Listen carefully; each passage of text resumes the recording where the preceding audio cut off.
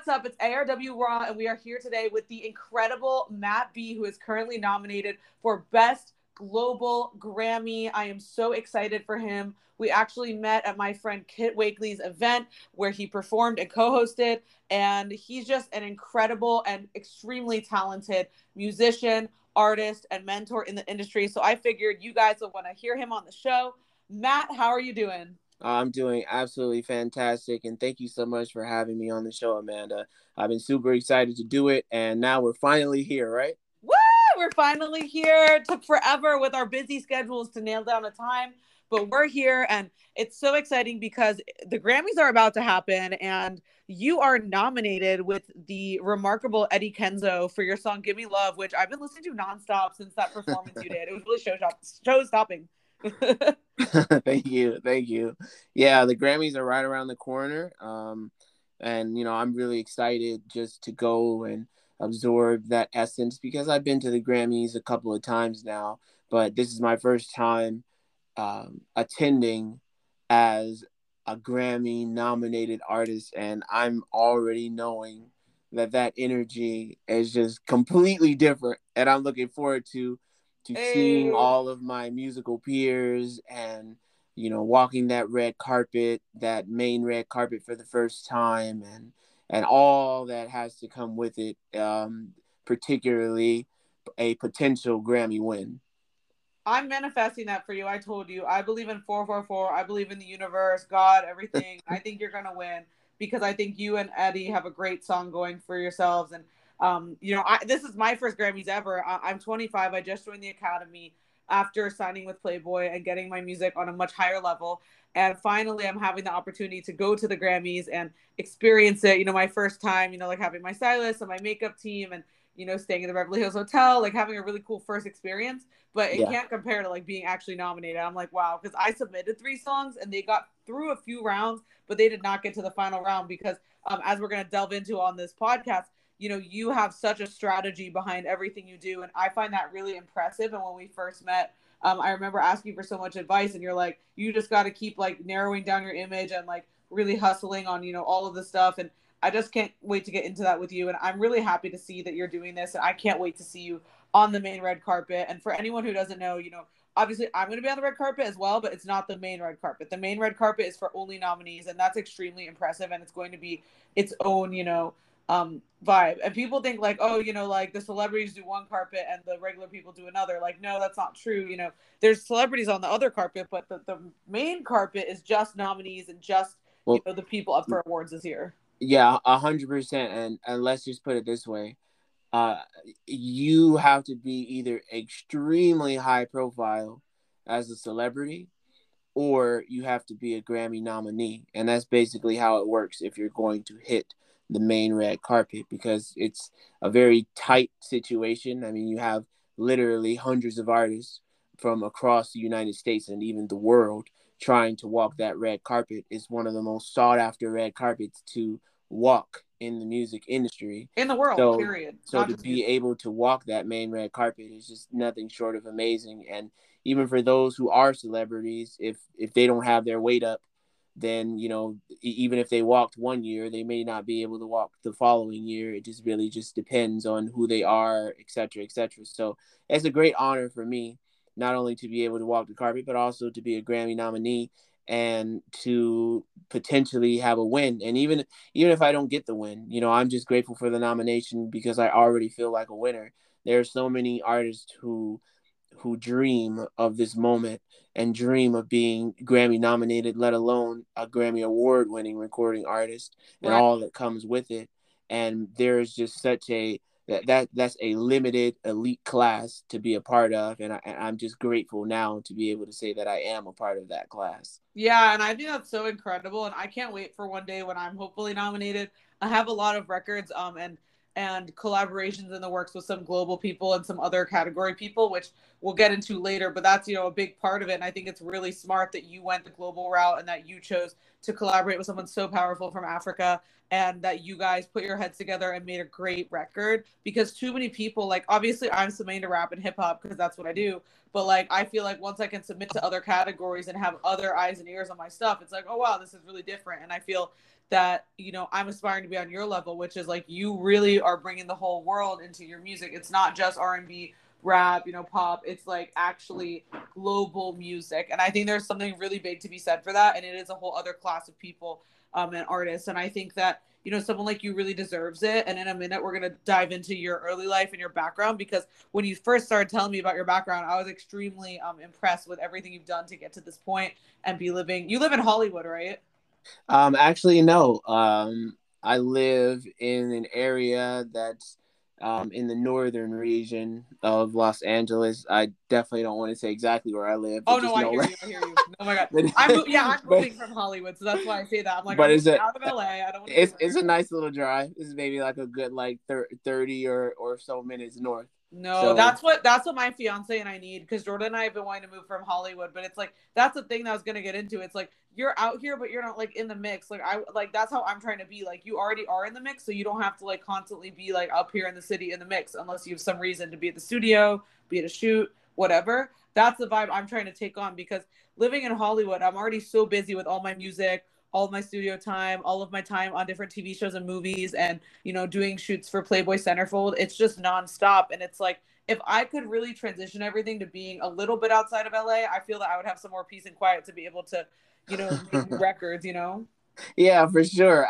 I definitely I appreciate being further out and being able to have that view where when I look out of my back door, a completely glass facade where I get to see the mountains and I get to see and I have a swimming pool in the backyard and I have a nice play set for my little ones and all that, and I have my recording studio at my house, which is just so funny because I remember early on in my career, I just thought to myself, because I've always been recording myself, right? Like Yeah. earlier on in my career, there was a time when it was almost impossible to even get anyone to send me a beat, let alone allow me Right. to be inside of their recording studio. And, studio time is expensive. So I went out on a journey to kind of just buy my own stuff. And that's what I did, as I thought to myself, like, I can't wait until eventually I can get inside of one of those $1 million studios and be able to see what it feels like to be in a real studio and all that stuff. And, that happened for me a little while back ago. And now here I am years later, and I prefer to record at home. Yeah. Do you own or rent? I'm curious, being an LA person. Oh, I own. That's smart. I want to do that. Yeah. Trying to stack my bread to own. For sure, for sure. It's those baby steps, but I'm just so grateful for just the whole experience. And Very impressive. I just recently moved here because I came from Chicago, so I've only been here for about a year, and Wow. I've That's been able very to. impressive. You made your mark here already. Yeah, for sure. But Yeah. it's about timing, right? So Everything for is timing in life, and everything happens for a reason. And I moved here 7 years ago when I turned 18 and went to school for business of entertainment at the University of Southern California, mm, fight on USC. And nice. I, you know, when I started going there, I realized, like, you know, everything is about timing and how you set things up and how you budget your time. So the fact that and we're going to get into your early life and how you became this person you are today, obviously, in a minute, but the fact that you transitioned everything from Chicago, including your family, like your wife and everything, and then all of your equipment, all of your connections, you know, you're truly transcending what it means to be an artist and be like, oh, an incredible, talented artist. Like, no, like you're actually above that, because you're a businessman and you're a mentor to a lot of people like myself, where it's like, even just giving that small bit of advice, like, you know, recycle old content or do this or style more like this. Like, you just have this perspective that you bring to people, and you really bring people value, and you don't like talk down on people, you know what I mean, because you've been Yeah, there. I appreciate yeah. that about you. Yeah, I thank you. I've been in many situations for sure where people have spoken very lowly of me or have treated me in a way that no one should ever have to be treated as a recording artist. Amen. And I said to myself in those circumstances, I thought, I have two choices here.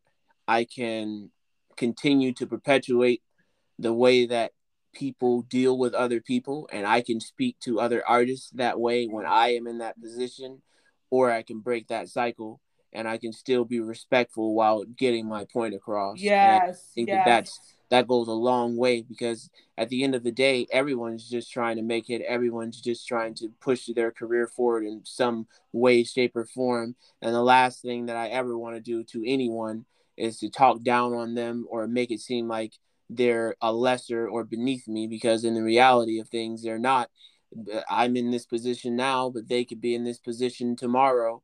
So I always move with as Yeah. much respect as I possibly can when it comes to other people. And that's incredible, and it really shows your work ethic, Matt, because I'm the same way. Like when I interned at places in film or music and they treated me like actual shit, like literally garbage, like, oh, you don't get paid, you don't get this, like you don't get respect. I was like, when I'm in this position of power, I'm never gonna do this to people or treat people this way. And it's a really I guess I'd say funny feeling when you finally, like, my fiance and I own our own production company and we have interns now, and it's like I would never treat them how I was treated. And For sure.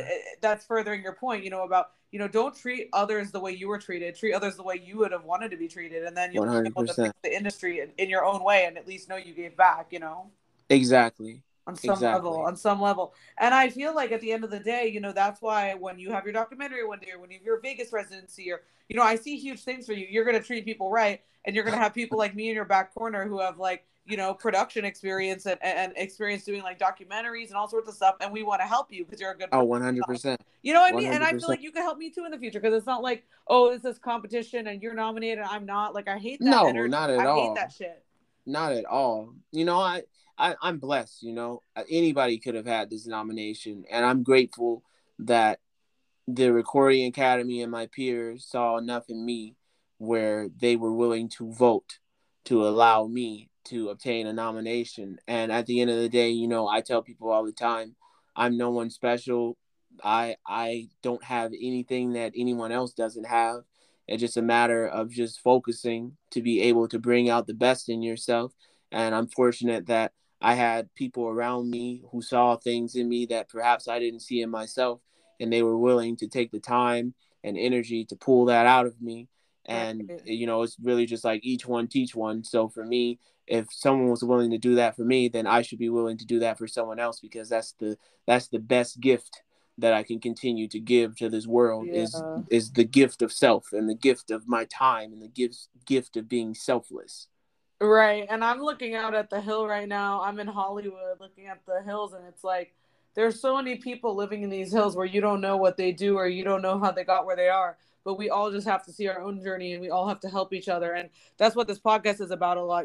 I was extremely shocked to find out I was in the top 5% of shared business podcasts from 2022. Insane. You're right. And it's insane. I had no Insane. clue. And it's just because people, like, Congratulations. thank you so much, Matt. That means a lot coming from you. And, honestly, I just get excited to have incredible friends of mine and incredible mentors, incredible peers on the show, and be able to their amazing wisdom with everyone, instead of just keeping my connections to myself and, kind of being that person who's like gatekeeping, so to speak. Yeah. I love to spread, how did you get this Grammy nomination?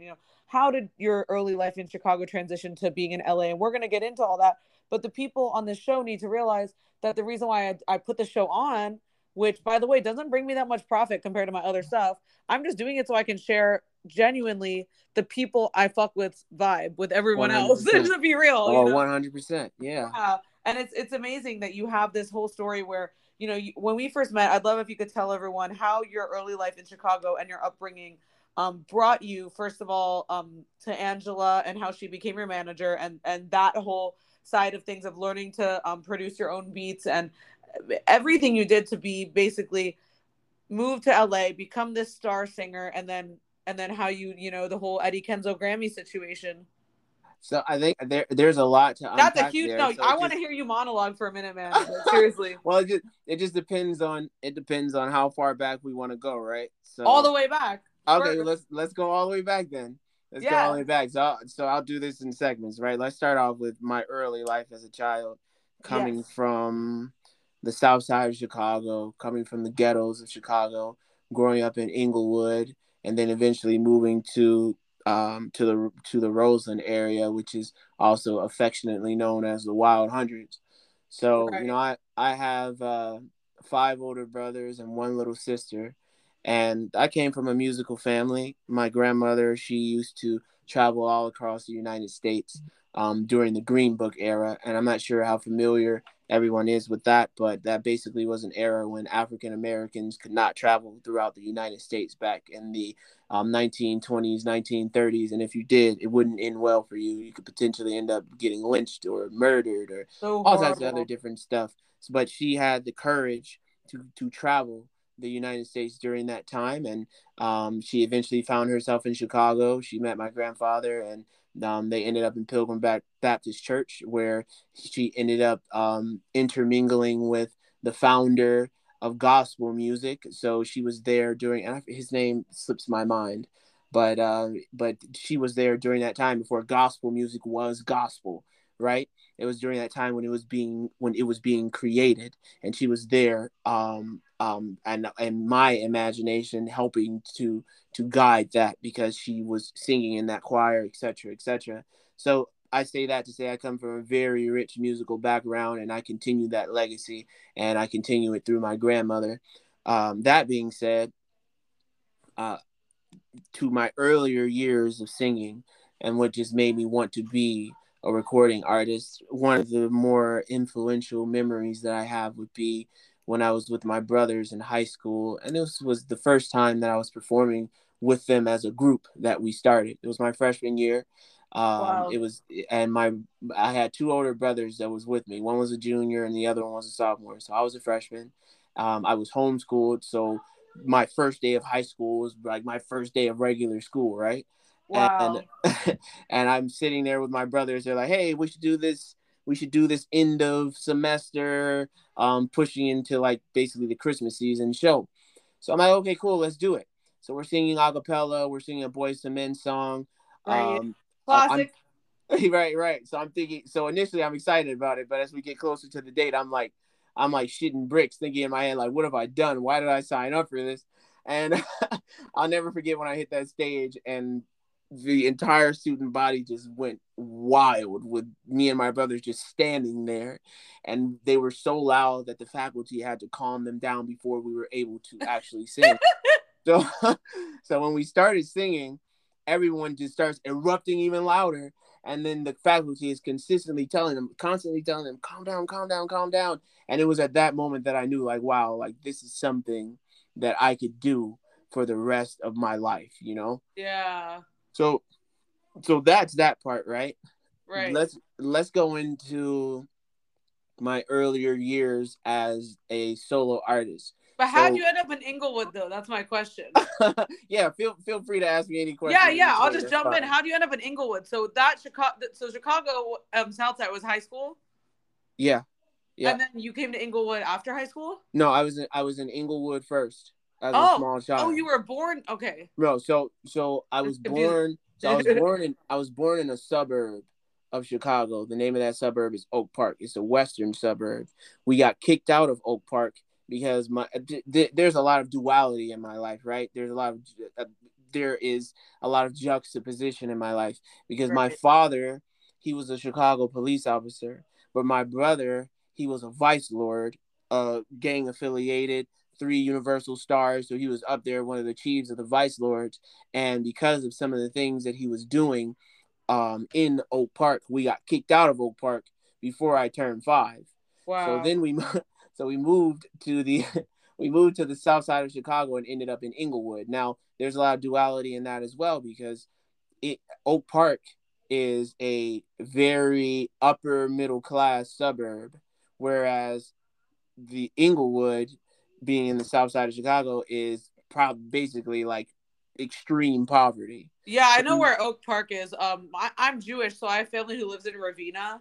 okay, So like I know that whole area, and it's like yeah, like it's crazy because they're so racist and so the police can be very brutal in Chicago, and it's insane to see like the wealth disparity and the different cities and the suburbs, and you know what I mean. yes, yes, yeah, a Not, hundred obviously percent, not all police, but certain police. yeah, Um, yeah, 100%, one yeah, hundred percent. I So think there's that's crazy. So you had to so you had obviously family in the police force, and you had the gang family. So how did that go down when you ended up in Inglewood? So it was a very interesting time. You know, it was extreme poverty. Like Right. there were times when there was no heat in the winter, and you know Chicago is cold. So Frozen cold. so no heat in the middle of January and February. Times Wow. when we're going days without food because my parents can't afford to put any food on the table. Wow. Um, Times when hand me downs basically was what it was going to be. Yeah. Not having vehicles to get around in because my parents couldn't afford it, and I'm a little kid, like I don't really know what's going on, but what I do know is that I don't like it. So, so Yeah. then we ended up moving to the deeper south side of Chicago, being the Roseland area, um, Right. off of like 110th and Halsted, Right. and that's where I Yeah. spent my teenage years. But I went to probably one of the worst high schools in Chicago, being South Shore High School, which is located on the east side of Chicago by like Okay. 76 and Constance. So I'm pretty and familiar with Chicago, so I know where that is because I have family there. yeah. That's So then crazy deep in the cut. yeah, exactly, and they call that area they call Terror Town. Oh So you could God. only imagine what's going on over there. So I'm over here. I ended up becoming the valedictorian of my class, but at the same time, that's why I say Wow. there's a lot of duality in my life, because on one end I'm the valedictorian of my class, but on the other end I'm running around like a miscreant, like everybody else around me. And obviously I wasn't as bad, but I definitely did some things that I'm not proud of during that time. So it's one of those things where you did what you had to do to survive. But when you go to school with people and one day they're in the classroom with you and the next day they got shot in the head and they're no longer with you, or you go to school one day and you're playing football or wrestling or whatever on one of those teams, right? And then from there you come back the next day and so doesn't show up to practice because he just got beat up within an inch of his life. Like these types of things happening, friends getting caught with 8 balls of cocaine. Like these are the Wow. types of things that are happening. A drug sniffing dog shutting down the whole school. Like these are the types of things happening around me. So when I say extreme poverty, I No, I believe you. That's crazy because the fact that you went through all of that and then you turned it clearly into a positive and you utilized your performance skills and your ability to like make everyone laugh and make everyone entertained and be able to pull things off. You really took advantage of the skill set you basically gained from living in that lifestyle and living in yeah. that economic class basically, because now you're like a high roller, so it's crazy to see like you're up here like paying all these G's for stylists and Yeah. cars and music videos. We'll get into that later because that's part of the lifestyle, but it's also part of like the business side that we can get into. Yeah. But it's like you really took. I'm really impressed because I personally am not from a background anywhere anything like that, and I've seen a lot of movies and I've had a lot of friends who have had experiences like that, but I could not personally imagine being in that situation. And the fact that you just turned it around so boldly and got into music, which we'll get into next. After moving past ninth grade, I want to hear your story because just that so far is like you had a whole evolution of who you are, how you can use your music background, how you can how you used your grandmother's legacy to be where you are now and to fuel your passion for music. Like, when did you start getting into buying all this equipment and producing your own records? So like from ninth grade, what happened? You did more shows? So I ended up doing quite a bit of shows with my brothers, and we traveled around the Midwest, and we Wow. had some deals on the table. I don't want to name drop or anything Of like that, course, no, I but would not. we had some deals on the table that didn't end up going through. My brothers, they kind of got tired of it. One went to the military, the other one like kind of just did his own thing, but they both continued to kind of sing, but it wasn't to the level that I'm doing right now, It was right? on the business level. It was like more personal. Yeah, for 100%, Okay. 100%. So that brings me to like college and stuff, right? And like when I was in college, I just kind of just made that decision. Like I majored in architecture. I ended up graduating with a bachelor's in architecture, but that whole time I kind of was like doing school just to do it, but really focusing on music. I do business of entertainment, but the whole which is the movie business, which is how my fiance and I have our own animation company, and we're pitching Brilliant.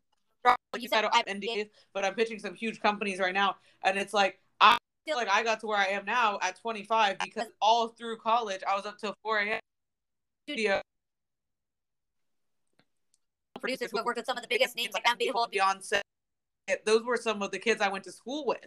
They were being used by Sony, Nice. Universal, all these people. So, you know, shout out to my boy Dally, shout out to my boy Johnstone, my boy Patty. Like those people, like they hooked me up the first time I ever recorded, and that's how I ended up being put on to my show with Cardi B in 2018 and all of the stuff I've done. And in college, that's when I saw you got to grind at night, you know. Yeah, you 100% do. 100%. My journey was the opposite of that. I was in a situation where definitely I was grinding at night, but like no one wanted to touch me with a 10-foot pole as a recording artist.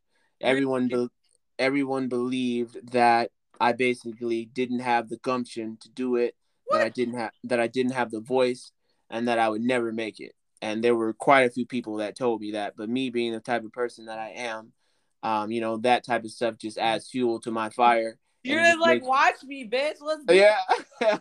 100%. It just makes me want to push harder. So when I went through that and when I realized like, hey, no one wants to help me, I was like, you know, God helps those who help themselves, right? So I took my tax return of a couple of $1,000 and I said, I'm going to buy this music equipment. So I didn't know what I was doing as far as the music equipment went, but you know, Google and YouTube and all that, you know, they're powerful tools, so they go a long way. To really learn anything, I realized. 100%. So I made hundreds of thousands of dollars off of learning things from online and just doing and just repeating and doing it, you know? Exactly. So I went on a mission to kind of learn how to become my own sound engineer and learn how to record myself. And I spent a lot of time in my dorm doing that. And I actually produced my first album in my dorm, which I was super proud of, just to be able to say that I did it. And I learned a lot from there. And then from there, I went on a mission just to try and produce as much music as I possibly could. And during that time frame, I met my girlfriend, which would eventually become my wife. And I met her at Millennium Park in Chicago, and she actually used to model. So she came for a photo shoot for some music stuff that I was doing. And then from there, we kind of hit it off and we ended up dating. And then from there, we ended up getting married. So do you guys have kids? What'd you say? Do you guys have kids? Yeah, we have 3 little ones. Oh my gosh, how old are they? They're 9, 7, and 5. Oh my God, wow, congrats. Yeah, because I heard you say little ones earlier, and I was like, oh my gosh, that's so awesome. Like, I had no idea you were a dad. That's so impressive. Yeah. That's why I say there's family a lot of duality in my life. And it's impressive. We need more family men and family women in the industry. And people, I want to be a mom really soon in the next few years. And people always say, oh, you're going to have to give up music and modeling. It's like, that's not true. You can do whatever you put your mind to, and you can provide for your family off of art. And people don't want to believe it. 100%, and I'm living proof of that. You're a testament to that shit, man. You're out here, house in the hills, bougie, living life. You know, you're smart. You're not like these people who flex like that. You know. Oh no, yeah, you're put together. Keep everything extremely low key. But I ended up recording my first album. I ended up recording music inside of my girlfriend, which would eventually become my wife's apartment. And so you recorded in Angela's apartment. Yeah, so that music just kind of sat on YouTube for maybe like about a year or so. Okay. And then from there, a random Japanese label hit me up on YouTube and was like, hey, we want to sign you. So I'm thinking it's a joke. And I'm like, oh, these guys are trying to steal my music is what I'm thinking. But I kind of prayed about it. And I was like, nothing ventured, nothing gained. So I was like, okay, cool. Let's do the deal. And they were like, okay, these 14 songs that we see on YouTube, we want this to be your first album. And this was the songs that I recorded inside of Angela's apartment because I was living with her at the time. So then I'm like, okay, cool, let's do it. So we did the deal. I ended up signing a distribution deal with them through a label that I created, Vita Records, which still exists to this day, because I knew that going into it that ownership was very important. So I wanted to maintain that ownership. And the best way to do it was by creating my own record label. Yeah, So that's smart because I don't take any deal unless it's good. I don't take any deals on ownership, and I have my own label, which is it's Westworld, and that's smart to have that because you then no one can like say, oh, well, we own you, like the whole Taylor Swift situation with her masters. exactly, exactly. So the album did really well.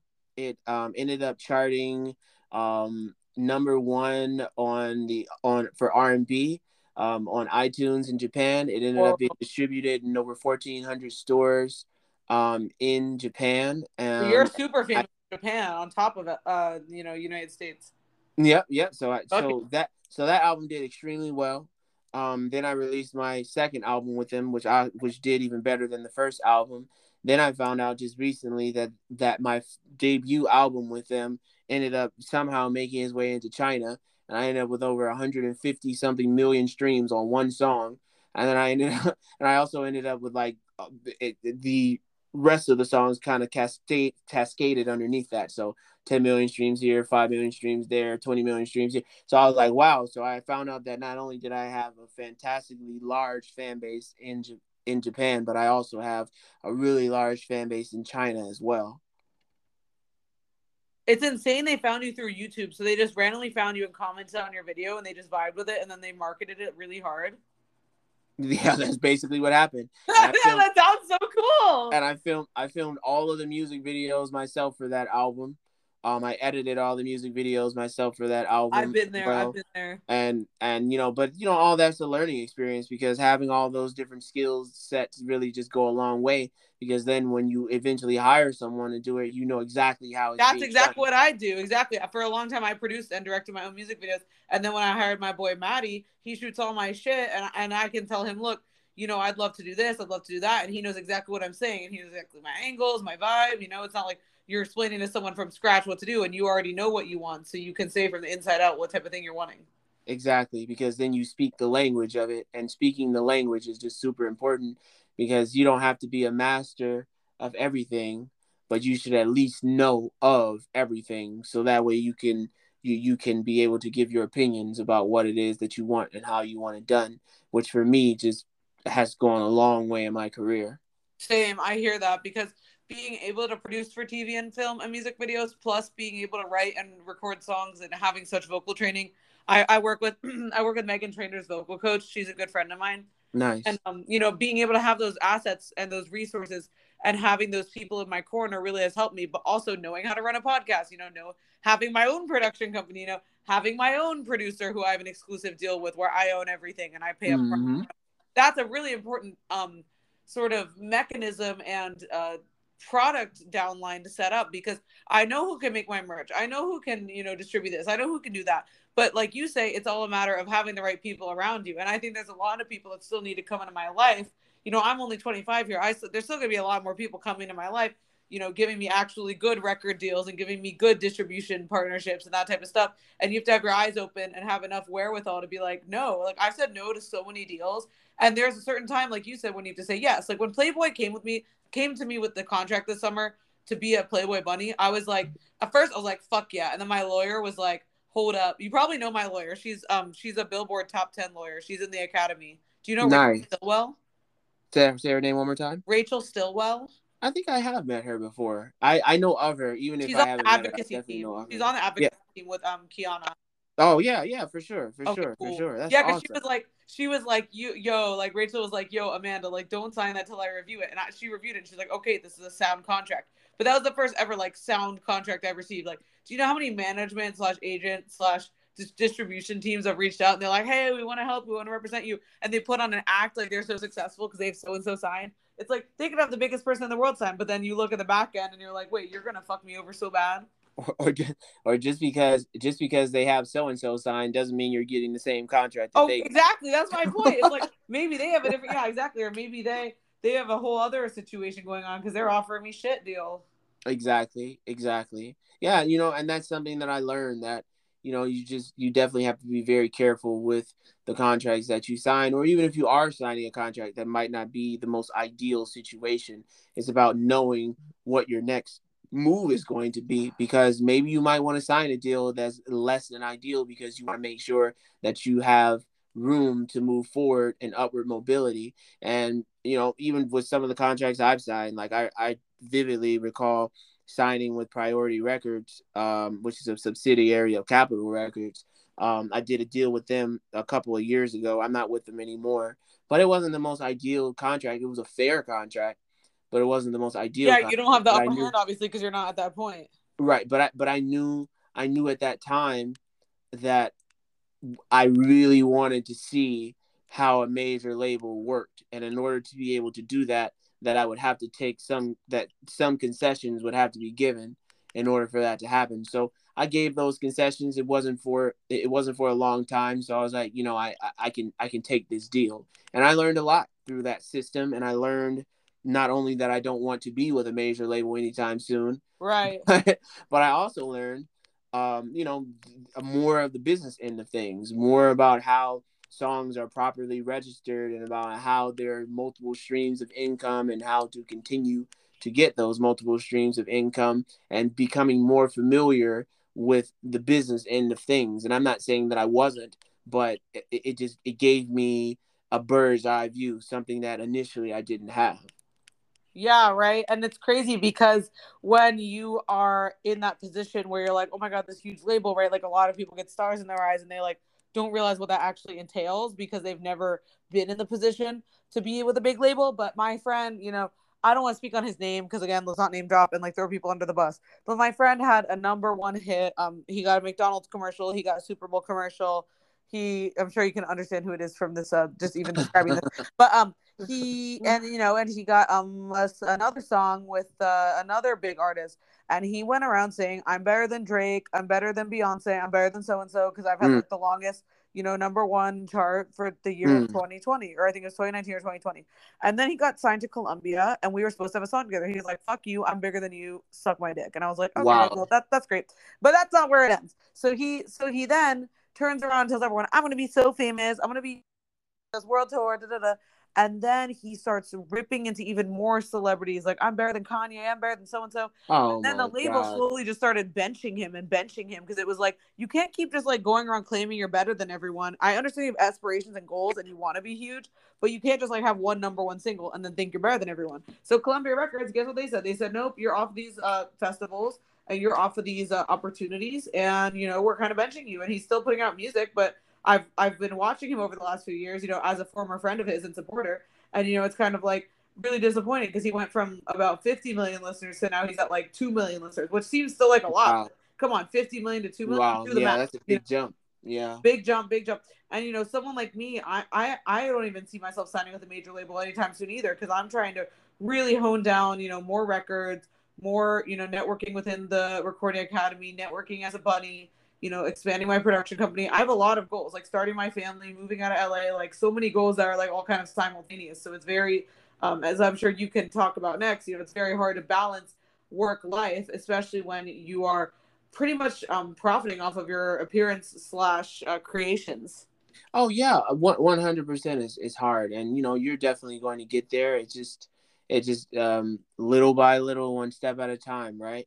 Process, exactly. I believe it. Like I saw a quote the other day. It was like, you need to believe it before you can see it. And I talk about that type of stuff a lot because I believe in manifestation. But it's like, Hmm. if you pray and you really envision what you're going to receive in life, yeah, you can't like pray like, oh, I hope that like I'm a billionaire and then I have this yacht. Like that's not real prayer. That's just like throwaway stuff. You have to like pray about what you really want in life, about your goals, your dreams, your aspirations, and be realistic for yourself because you can't be like, I want to be the next Beyonce, I want to be the next Drake, because it's like there already is them. Like you need to be the first. 100%. Be the first you, and there's not enough Exactly. people who think like that. Exactly. And that's all you really can be, right? Is Right. just be the best you that you can be, and then one's biggest competition is always oneself, right? And Right. it's just about learning that business into things, and knowing that, or at least for myself, I learned a long time ago not to put all of my self-worth into my music, and that there is a lot out there, for me, even outside of music. So, I think about my journey and things like that, and how, I'm invested in the stock market. I'm invested in crypto. I'm invested in real estate. I have other avenues and streams of income outside of music. Exactly. I'm But the then I same also exact have music, way. you know? You have to have everything lined up and you have to have many things going on. And I think that's really smart of you, Matt, because it's like you can be a great artist. You can be Grammy nominated. You could win a Grammy. You could have another great record. You could have another this. But there's only so far up the ladder where you can go. And I Hmm. feel that you're not a guy who's just trying to get something out of people. You're trying to really express yourself and have a real musical career and not just be one of those people who's cashing in, cashing in, cashing in. Because, there's a limit to that. That's why there's certain artists who have been left in the dust because they cash in, only so many times. And then no one's interested anymore because you've already done all the shock value. You don't have any sort of longevity to your career. You need to have backups and backups. Like you said, I'm invested in the stock market. I have my savings. I have my social media work. I have my influencer work. I have my Playboy Bunny stuff. I have my podcast. I have my other social media clients. I have lots of things going on and my music and all of that and my merchandise. And you have to have everything going on for yourself and you have to have a lot of streams of income in order to be able to do this stuff that we do. Oh, 100%, 100%. And even when we go back to music, I think about Steve Jobs and how and other very influential people of this time, like a Jeff Bezos or even a an Elon Musk, right? Right. And a lot of these guys, they say the same thing, which is, if you find something of value that you can give the world, and if you give freely, that is going to be reciprocated to you. So it's always about adding value to something. And if you can find that way of adding that value, you will be rewarded for it. And I feel the same way with music. Music is a catalyst and music is something that I love to do. But at the end of the day, I do it with purpose and I do it with meaning. And what I do is intentional. So I don't ever do anything just to kind of throw shit at a wall, right? My ultimate goal isn't necessarily fame. Fame will come, but my ultimate goal is just to shine a light on this world and to help people in the best way that I know how. And I've been blessed with the gift of music, and if I can help people through my music, then that's something that I 100% want to do. Yeah, you really have. And to get back onto your story about how you and Angela met, you were in her apartment making the records and you got signed with the Japanese deal. What happened after that? Like, once your stuff blew up in China and Japan and stuff, what was your reaction? Were you like, we need to take this in this direction and sign with this American thing? Like, are you signed currently in America? And what was that whole path like till now, till the Grammys? That's a big question to ask, but how Well, many yeah, I years mean, has it been? Like, how many years has that been from so that got to happened. the Grammys? So that happened. It was in 2014 when I signed Wow. with the Japanese label, and then from there, my following album came out in 2016, and then in 2018, I signed with Priority Records, and then in 20, I think it was 20. I think 2017 I signed with Priority. Yeah, 2017 I signed with Priority, Is and then Priority in LA? yeah, Priority is a subsidiary of Capitol Records, so they're in the Oh, Capitol right. Records building. Yeah. Wow. So they Yes. just came to you with that. You didn't have anyone come to them. They just came to you. Mm, yeah. I mean, basically, yeah. Awesome. Yeah, just from working and grinding and all the rest of that stuff, and then I ended up doing my deal with them. I was with them for a little while. Now, keep in mind, like Hard work pays throughout off. throughout this timeline, like life is happening, right? So that's why I say people shouldn't stop their life just because they're doing music. Like, for instance, I married my wife, and hopefully I get the year right. We eloped, so we got like married through the courthouse, right? I think it was 2012, and Wow. then we had our son in 2013, and then we had our official wedding in 2014, which was the exact year that I got the deal with the Japanese label. Then Amazing. we had our daughter. Then we had our second child in 2016. By this time, so 2014. Let me see. I think I was like 24 or something like that. But anyway, so I so then we have our second child in 2016, and then we had, I'm sorry, 2015. Yeah, 2015 we had our second child. Then we had our third child in 2017, Wow. which was the same year that I signed with Priority, and I remember that because Angela gave birth to our son And then literally like an hour later, we were on the phone signing the contracts for that deal Wow. And at that's like manifested right the there, and you prayed hospital. for it. There you go. Yeah. So crazy, right? Crazy. So I just think, That is crazy, and you do have a lot of duality in your life because like new life, new opportunities. You know, like you had so many aspirations and goals, and like then you had an amazing wife and kids, and like you achieved your dream, and you're able to move out here and do everything, and have that huge record deal, and have that success, and you're not cocky about it. That's what struck me when I first met you, because I meet a lot of people who actually really ask me to be on the podcast out of more like narcissism, like, oh, I want to be on your oh my podcast because I just God. want to talk about me all day. But like I told you about my podcast, and you were like, "Oh, what's it about?" And you actually like took the time to listen to a few episodes and like understand. Oh, I'm interviewing people about how they got here, and people want to hear about how you got your goals and who you are, and like how does Amanda know you and all this stuff. Because I'm a connector, as you can tell, and I really want to help 100%. people. I want to help people, and that's why I'm a great producer and And a great artist. And and you have the same vibe. that's what I loved about your energy when I met you. It's like, you just were so down to earth, and you just had really good vibes, and we clicked right away.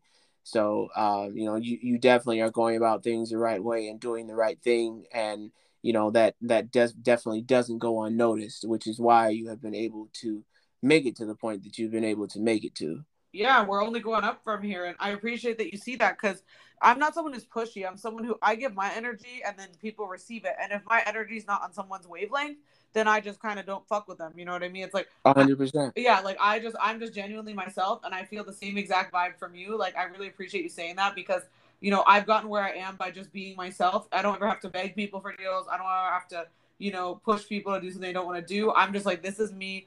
Do you want to work? And people want to work, so that's how it always works out, and people just vibe with me. And when you're grateful for everything you have a really deep passion and appreciation for everything everyone else has, and how you guys can help each other. And I'm just so glad that we met, and you and your wife are just incredible. Like being a friend of Kit's, I was like, oh, let me meet like Matt and Angela, because he was like talking about you guys so much. I was like, who are these people? And then I met you guys. I knew who Greg was, but I never met Greg. And he was like, oh yeah, he was like talking you up. So I was like, I came over, and I was like, yeah, like you just do have that vibe. You just radiate that energy. And especially as someone who's, religious and a father and stuff, like I'm also religious. I'm not Christian, but I'm Jewish, but I believe religious is religious, and it's like, Hmm. you really just like have that affiliation with being really soulful and being really just the vibe that you care about what happens to people. And there's not enough people who are religious in the industry these days. I don't care if it's Muslim, Christian, Jewish, whatever. We need people who believe in something, and you really Oh project that yeah, because energy. You do. if you stand for nothing, you'll fall for anything. For real. And So that's a real quote. Like people say that quote's tacky. I'm like, that's a real quote, because if you don't have anything, how are you gonna like tell right from wrong, or what you need to do or not? Because it's like, yeah, oh, I have no goal, and I have no direction in life. 100%. For me, it's always about legacy, and it's about how can I continue to build my legacy, so that way, in the long run of things, my children and my children's children's children will never have to experience what I had to experience, and will never have to go through those negative things that I had to go through. And they'll have their own trials and tribulations of life, but ultimately, if I can give them that leg up where they're not starting at zero, but they're starting a little higher than I did, then I think that's going to go a long way. I think there's something to be really said for that. And I think, like I said, there's not enough people in the industry like that. And, how did you transition from getting your priority record deal to working with Eddie Kenzo?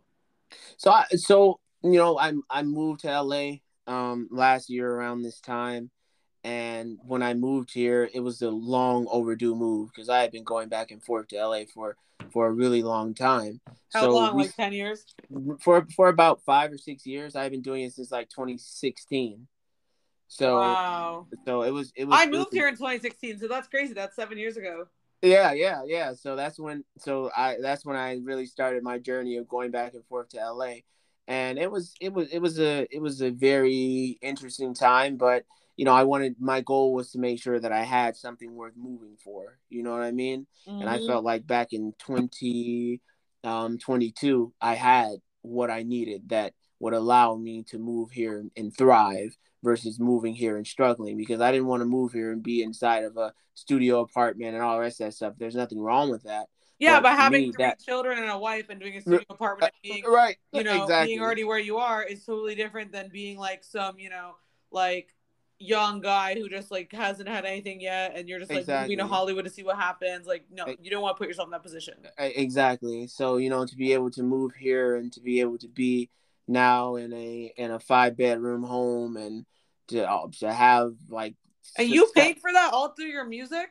that through that and my other streams of income. Yeah. So it's That's just really smart. Yeah. I'm And people think like, oh, you must have had to work a day job while you're doing music. It's like, no, I'm just smart with my investments. Like, I have so much money invested that I'm literally getting like large dividends every month that I reinvest. And like, if you're yeah, smart about exactly. it, you can make it work. But then people are going to stand there being like, how'd you buy a house? It's like, because I did this shit. Like, Are you? But but like I said, there's like a lot of duality in my life, and let me get back to the Grammy thing. But before I do that, yeah, just let me say that even for my older brother, he turned his life around. He doesn't do like the whole game banging stuff anymore. But I not only saw him as not only my brother, but I saw him as a father figure too, because he's older than me, because he's yeah, well into his 40s.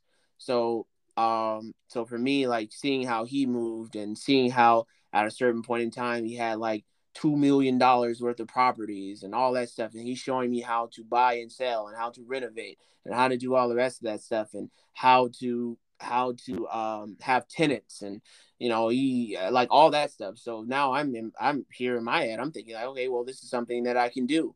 So being able to continue that legacy, but that's why it's about each one teach one, and pushing that legacy forward, because yeah. now for me, I wasn't intimidated when it's like, hey, you want to buy this 3 or 4 flat property, or hey, do you want to start this trucking company, or hey, do you want to do this, do you want to, and it's like, yeah, I want to do it, and I know that I have the ability to do it because I've seen someone Yeah. else do it and I was there for it, you know what I mean? So Yeah, same for me with my production company. People are like, you can't fucking produce an $80 million animated series. And I'm like, watch me. And you just start from the bottom with our animator who lives in London, who's also, he's actually Nigerian and he is really plugged into the whole African animation community. And we transitioned that to pitching, huge executives at big companies, having our webtoon, having a big following, being able to have a huge Disney star attached. It doesn't just happen in one year. This took no, us over 5 years. Like, since I've been with my fiance, I have been helping him for free on this stuff. And we finally just last summer made our own production company, love it, Watchlight Entertainment. So it's like love it. it's the same thing as trucking company,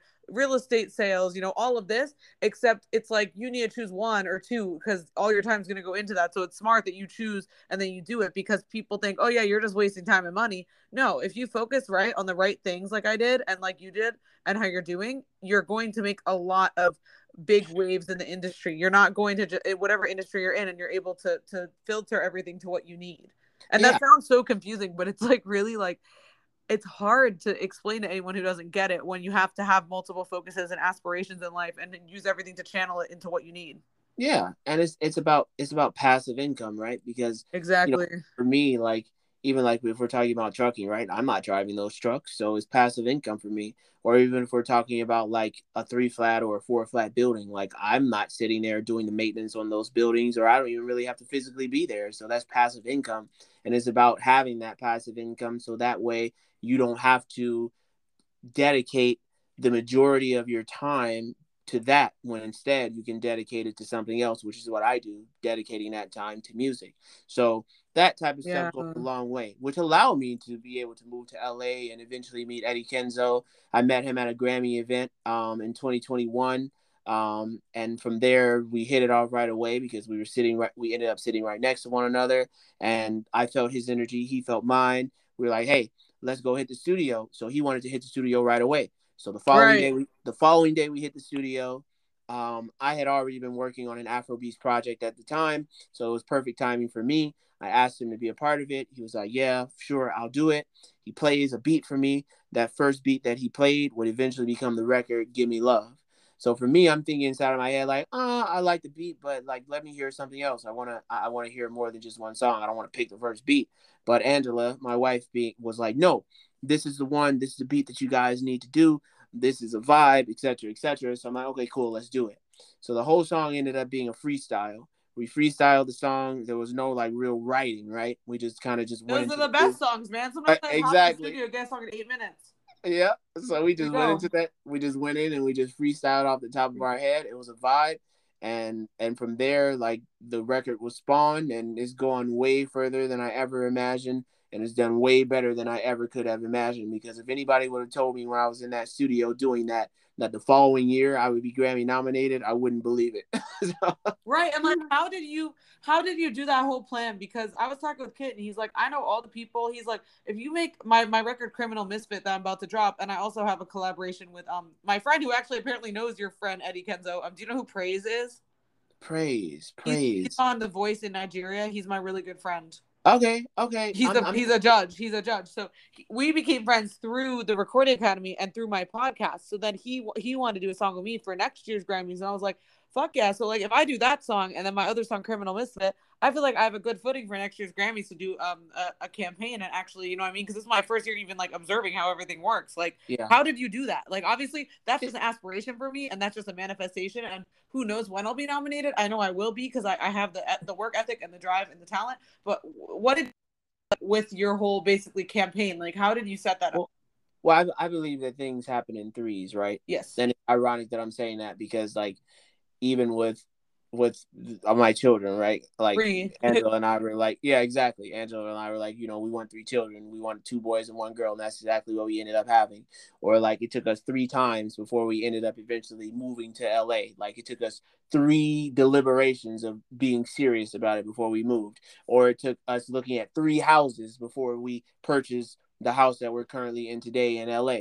Or so for the Grammy push, when we finally decided to do it, it was one of those situations where initially I had submitted my album, my debut US album, Eden, which ended up charting on Billboard. It was my first time charting. I was super excited about that. That album didn't end up getting nominated. I also had submitted the following year my EP, No Days Off, which also didn't end up getting nominated. And then I submitted the record, Gimme Love, which eventually ended up getting Right. nominated. Well, that happened in threes as well. So that process of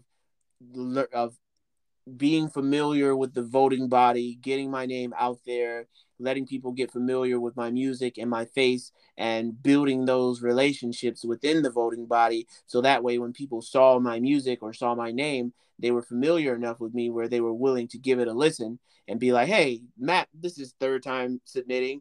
Let's give his song a listen. Maybe we might like it. And then also just learning the process, learning about what it takes, whether it be attending the events like my event that you attended, right? Right. Things like that go a long way because you're putting your face out there. So that way, the following year, when you are ready to submit again, now people know exactly who you are because they're like, okay, wow, that's Amanda. I remember seeing her last year at Matt B's event for his record, and I really liked her vibe. Let's see what music she has out and what she submitted for this year, and then it heightens the likelihood that when they put their ears on it, that they're going to actually vote for you because they know what you stand for, they appreciate your art, and they feel like the body of work that you have presented is worth a nomination. So Yeah. that's kind of how that came about. And it meant a lot that you and Kit had me at your event, and like I would be so grateful just to be invited to more of your events, give you like a good give what is the word you would even use for that, like do your name justice, so to speak, like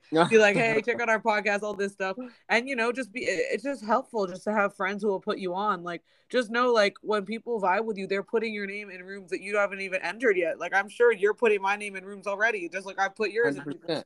I'm like, look at this guy's song. This is so cool. Like, it's so catchy. I really loved his event, and he really cares about his fans. And it's Yeah, yeah, props. It's not 100%. bullshit. It's not like fake bullshit like a lot of people have, where it's like, oh, vote for me, vote for me. Like, do you know how many things I got during voting season like that? That's like, please consider me, please consider me. It's like, you don't have to go around like that. You're just like, here's my stuff, check it out. That's it. Yeah, 100%, because it's about building those personal relationships. Because even for us, as an example, right? Like obviously, whatever you submit next year, you're obvious for 2024's Grammy Yeah. award. You're going to obviously share with me, as I will with you. But obviously, I would listen. Why? Because we have a relationship with one another, so that relationship goes a long way. Whereas, like, okay, I'm very familiar with Amanda. I know what she stands for. I know her vibes, etc., etc. Of course, I'm going to listen to her project. Now, whether or not I'm voting in that category and all the rest of that stuff, that's obviously that has to do with whatever is going on during that award season. But at the end of the day, so it's the hardest part is to get people to actually listen.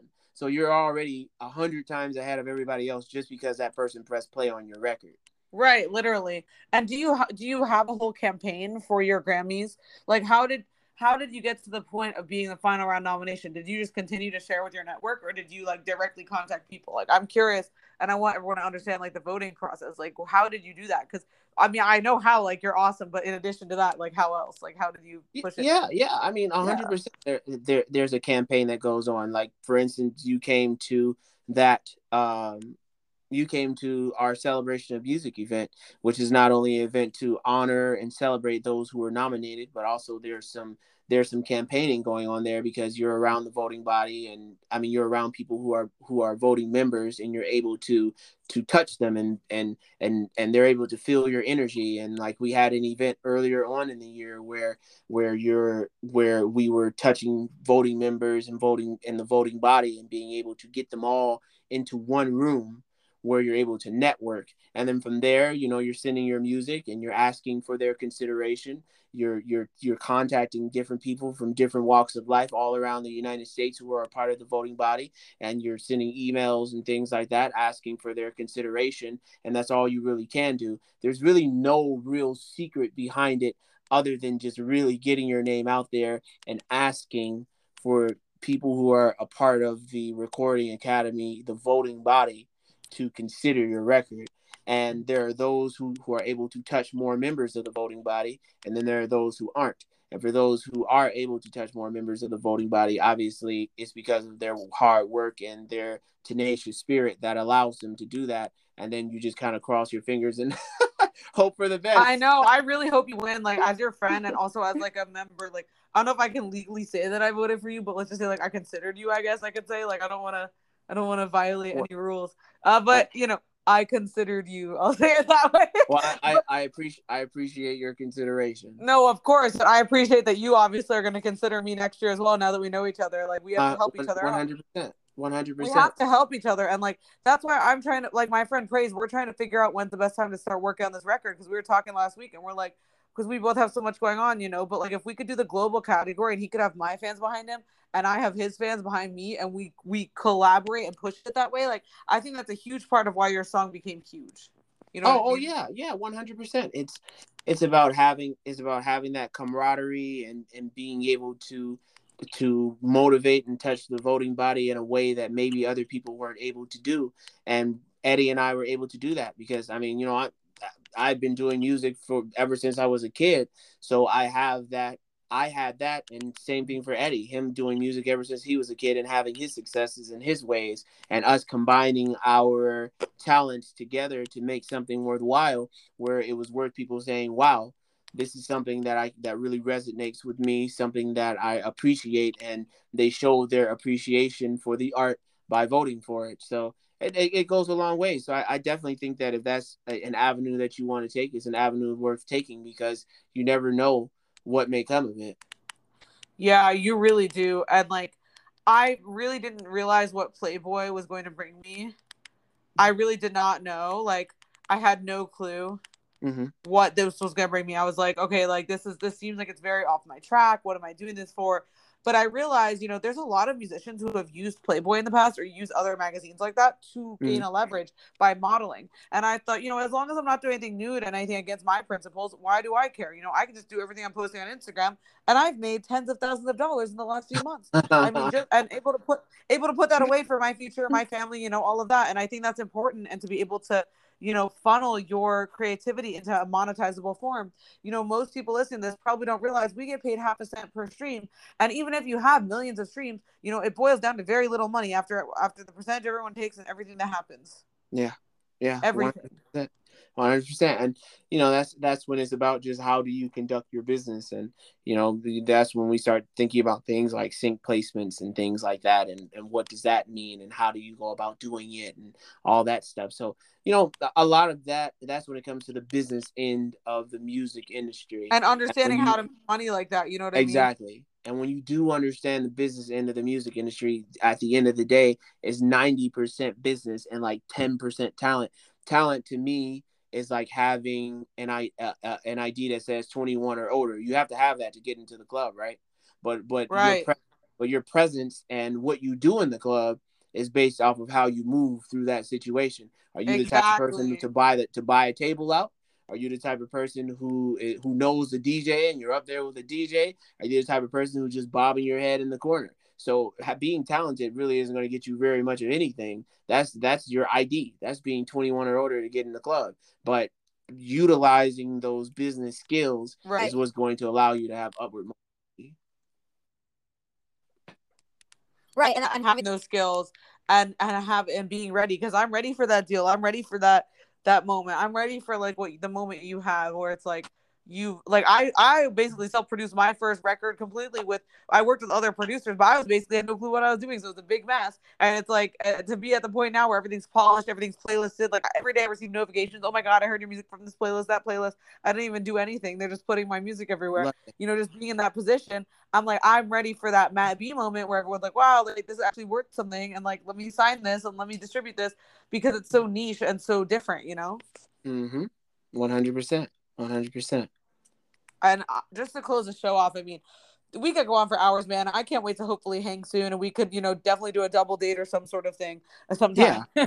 Yeah, for sure. But I love it. I love I to. love it, and I'd love to talk about your next goals. Past the Grammys, I envision you, and even if this doesn't happen, I just envision this for you in general, winning the Grammy, even if that's not this year. I hope to Thank God it's you. this year, but I envision it.